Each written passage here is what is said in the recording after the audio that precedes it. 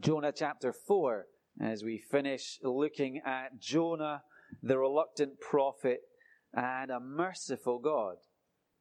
So we're going to read the whole of chapter 4 and then think about it together. Jonah chapter 4. In fact, we'll read chapter 3, verse 10 into chapter 4. When God saw what they did and how they turned from their evil ways, he had compassion and did not bring upon them the destruction he had threatened. But Jonah was greatly displeased and became angry. He prayed to the Lord, "O Lord, is this not what I said when I was still at home? That is why I was so quick to flee to Tarshish. I knew that you are a gracious and compassionate God, slow to anger and abounding in love, a God who relents from sending calamity. Now, O Lord, take away my life, for it's better for me to die than to live." But the Lord replied, "Have you any right to be angry?" Jonah went out and sat down at a place east of the city. There he made himself a shelter, sat in its shade, and waited to see what would happen to the city.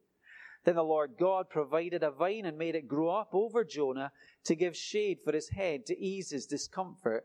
And Jonah was very happy about the vine. But at dawn the next day, God provided a worm, which chewed the vine so that it withered. When the sun rose, God provided a scorching east wind, and the sun blazed on Jonah's head so that he grew faint. He wanted to die and said, "It would be better for me to die than to live." But God said to Jonah, "Do you have a right to be angry about the vine?" "I do," he said. "I am angry enough to die." But the Lord said, "You've been concerned about this vine, though you did not tend it or make it grow. It sprang up overnight and died overnight.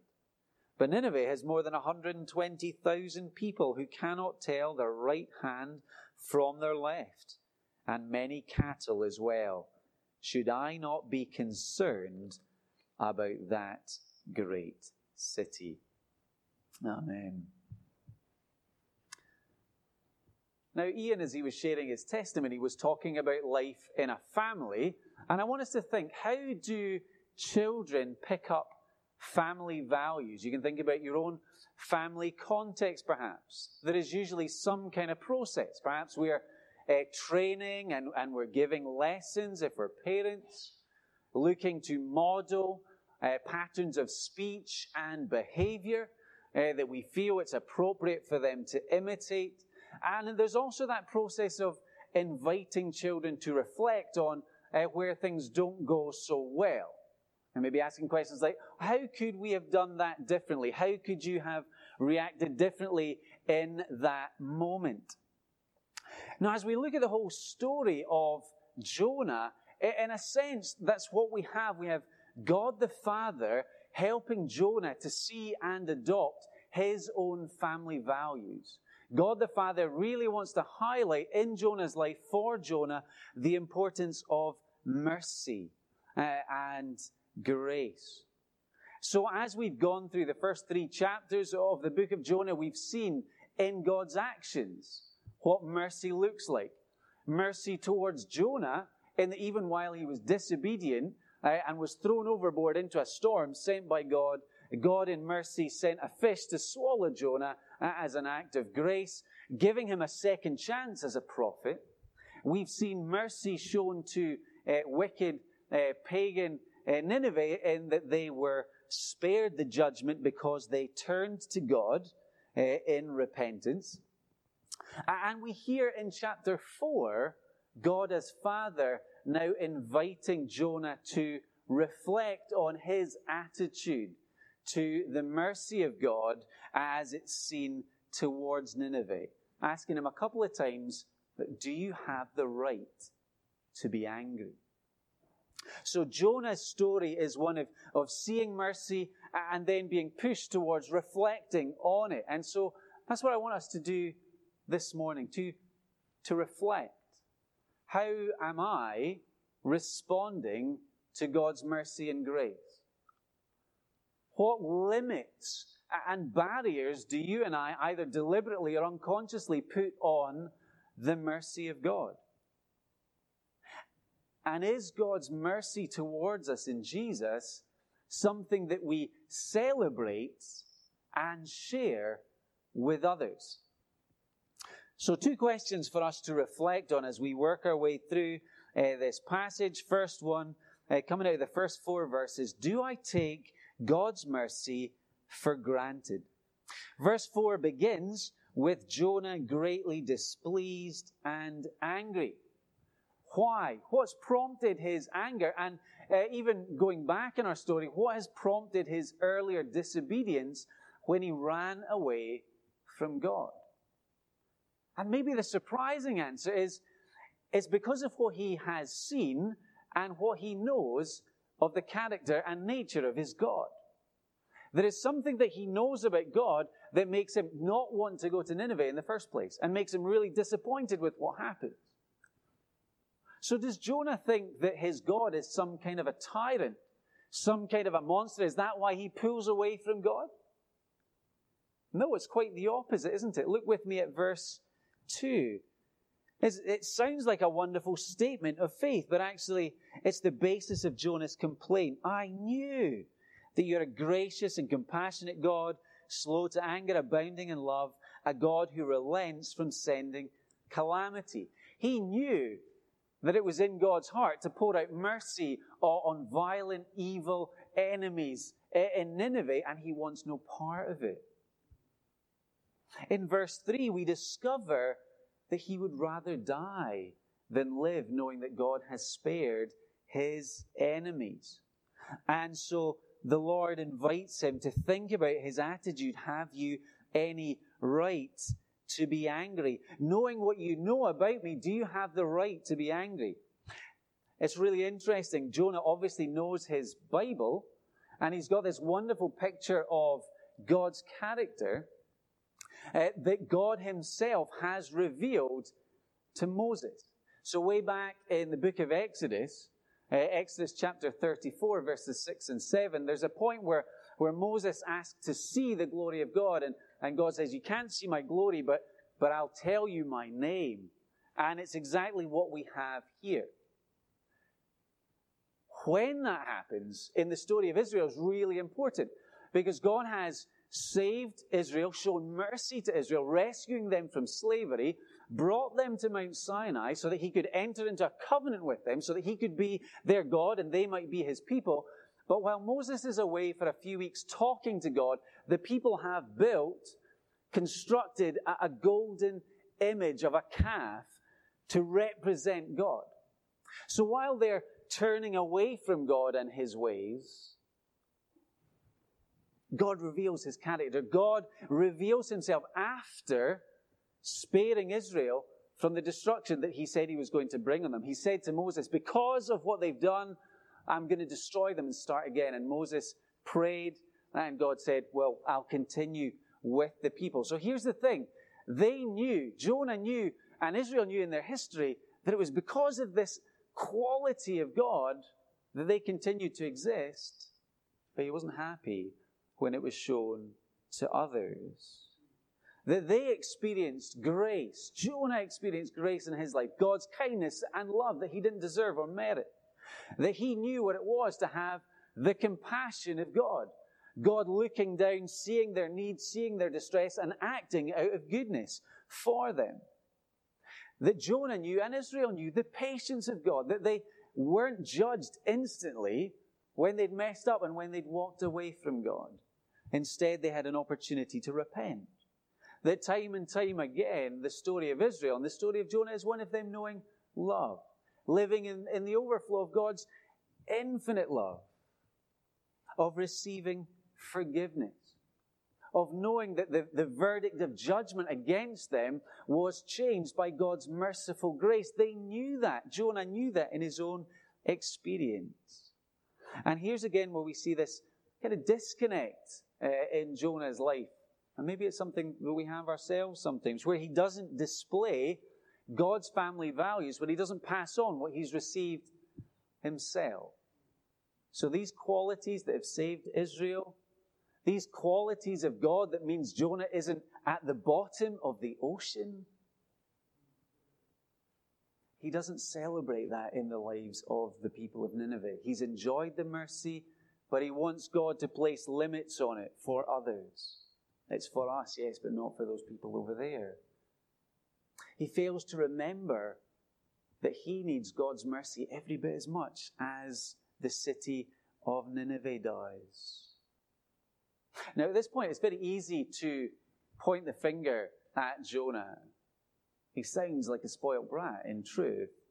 But it can become very convicting when we turn the spotlight on ourselves, when we think about how that attitude can play itself out in our own hearts and lives.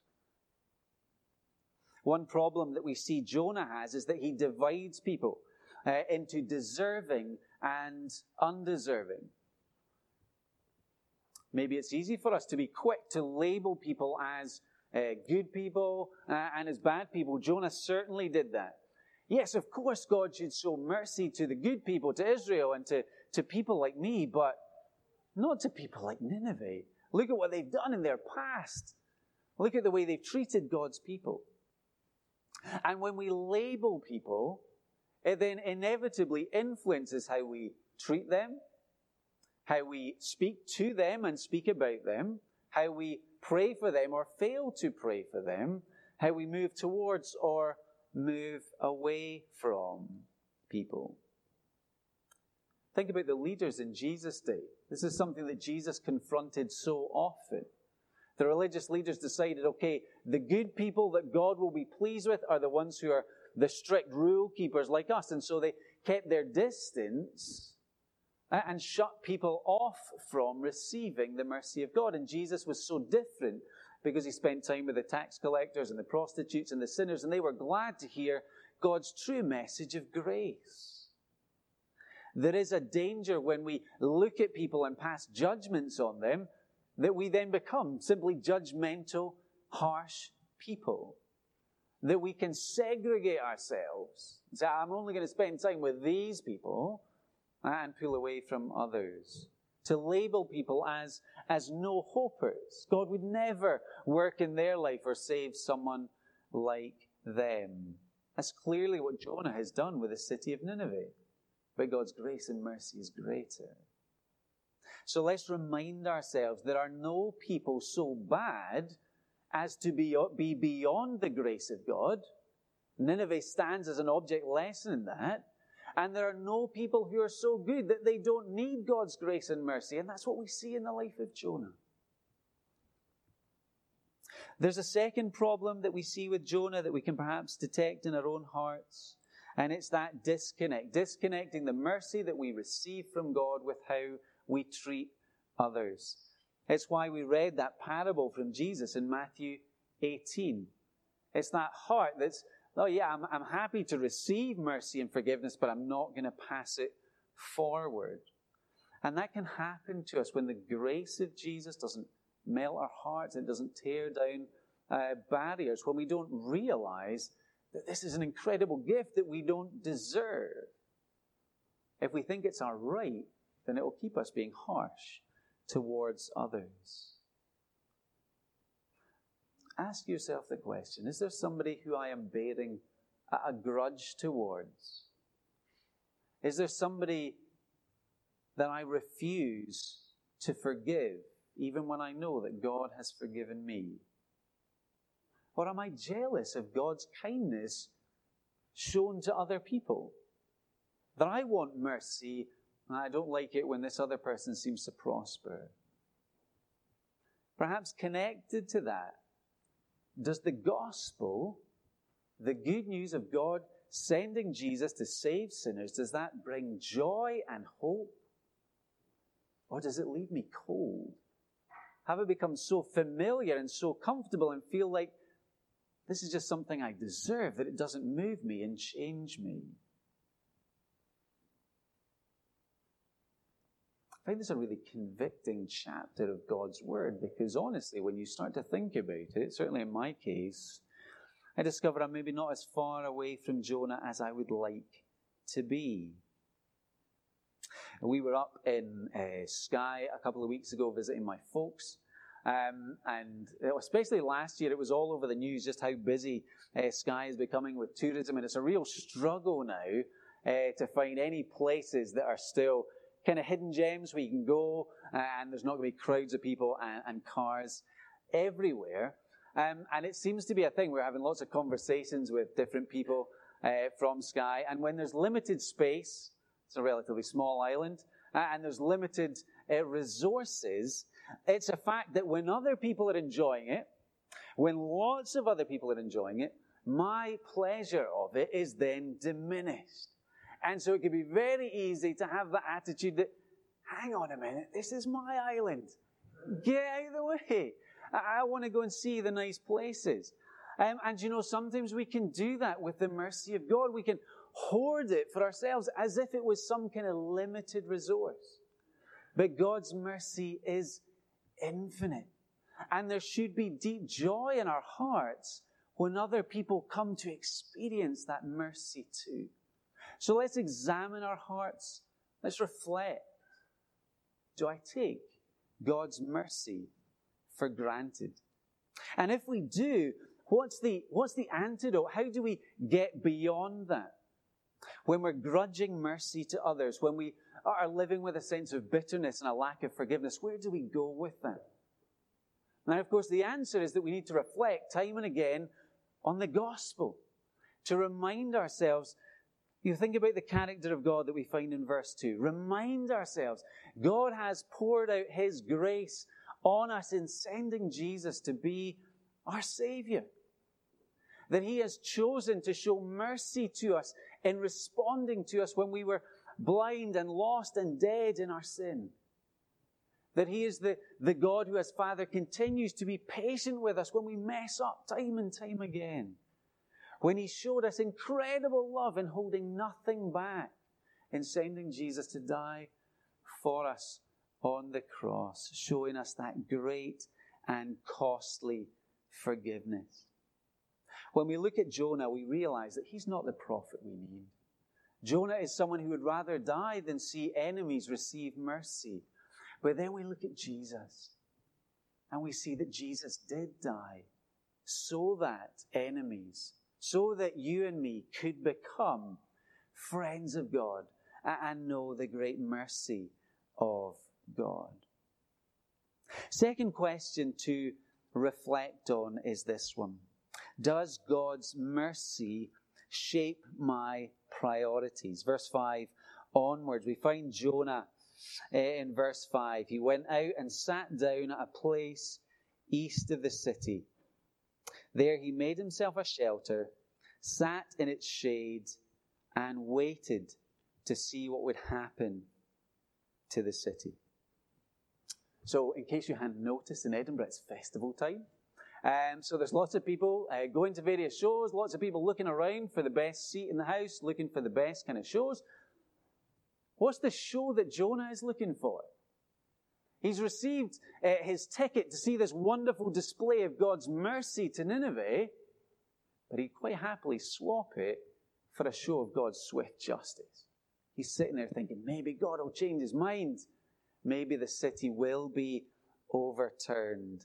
And again, what we see in the rest of the chapter is God the Father's patience with Jonah. Through his reluctance and through his hard heart, he actually gives him an object lesson in order to help him to reflect and to change his attitude to the mercy of God. It's one of those places, again, where the Bible is so painfully honest, where Jonah is painfully honest. You know, we're not presented with caricatures of spiritual superheroes who never get things wrong, but rather we get very honest pictures of God's people, so we remember that everybody needs the grace and mercy of God. So Jonah gets an object lesson. We see a theme of the Lord God providing. Just as in chapter 1, it was God who provided the fish to swallow Jonah, an act of grace towards him. So we see in verse 6, the Lord God provided a vine, and that vine gave very valued shade. Jonah was very happy about the vine. But then verse 7, God provides the worm to destroy that shade.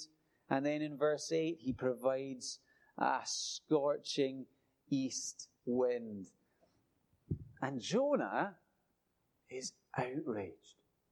I am angry enough to die about the loss of this vine. And God picks up on that heart attitude and uses it to employ a lesser to greater argument. Well, Jonah, if you care about this vine, which you didn't plant, you didn't look after, it sprung up and then it was gone. If you care for that, shouldn't I care for the great city of Nineveh? Shouldn't I care for those people that I made that are image bearers of God, those that don't know their left hand from their right, meaning they're morally and spiritually ignorant? Shouldn't I care? I want to extend mercy to them, to those who'd be lost without God's intervention. And so Jonah's heart is being challenged. How is he going to respond this time to God's mercy? When God says, should I not be concerned about that great city in verse 11? But notice, we don't hear Jonah's answer. We're kind of left with one of those cliffhanger moments. Will Jonah grasp the greatness of God's mercy? Will he learn to celebrate it in the lives of others? At this stage in his story, we can see that God's mercy hadn't gone all the way down to his heart to really change his outlook, to change his priority. His priority was his personal comfort more than people's conversion.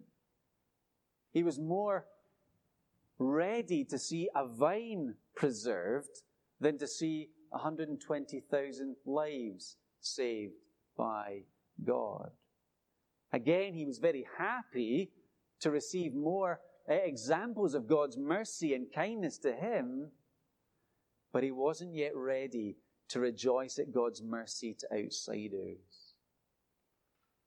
One of the things about cliffhangers, and Jesus does it sometimes with his parables as well, they invite us into the story. How does the story go in our lives? Again, I find it very convicting to see here is Jonah focused on his very small problem. He's a bit hot and bothered, failing to see the potential devastation that Nineveh had been saved from. And again, it seems crazy and he seems like a spoiled brat. And then we ask ourselves, well, hang on a minute. How much time and money and energy do we spend on first world problems? How easily are we distracted from the stuff that really matters? What is it that absorbs our time? What is it that gets our hearts? I wonder, do you need to pray with me for a heart that hurts more for those who are lost and who are far from God and who have no interest in knowing Jesus Christ as Lord? To pray that we would be moving towards people because we know that nothing matters more than knowing Jesus Christ as Lord, rather than getting absorbed in the relatively small and trivial stuff of our lives compared to that eternal perspective. Again, to borrow from the imagery of the festival, think about those shows that are going on all the time. God's incredible show of mercy and grace in Jesus to the world is not something to watch from the stands. It's not something to politely applaud or like Jonah, sometimes to get frustrated by. Rather, by faith, we're invited onto the stage. We're invited to be players, to receive that mercy and then to share that mercy with others, to be directed by the Lord Jesus to live lives that are all about demonstrating the mercy and love of God in our communities. Again, as we finish our time with Jonah, we're left here with Jonah, a weeping prophet, because a city, Nineveh, turns to God and is saved. He's not the prophet we need. We need Jesus, the true prophet, priest, and king, the one who weeps over Jerusalem because that city would reject him and would face destruction because they would turn their back on their Savior and King.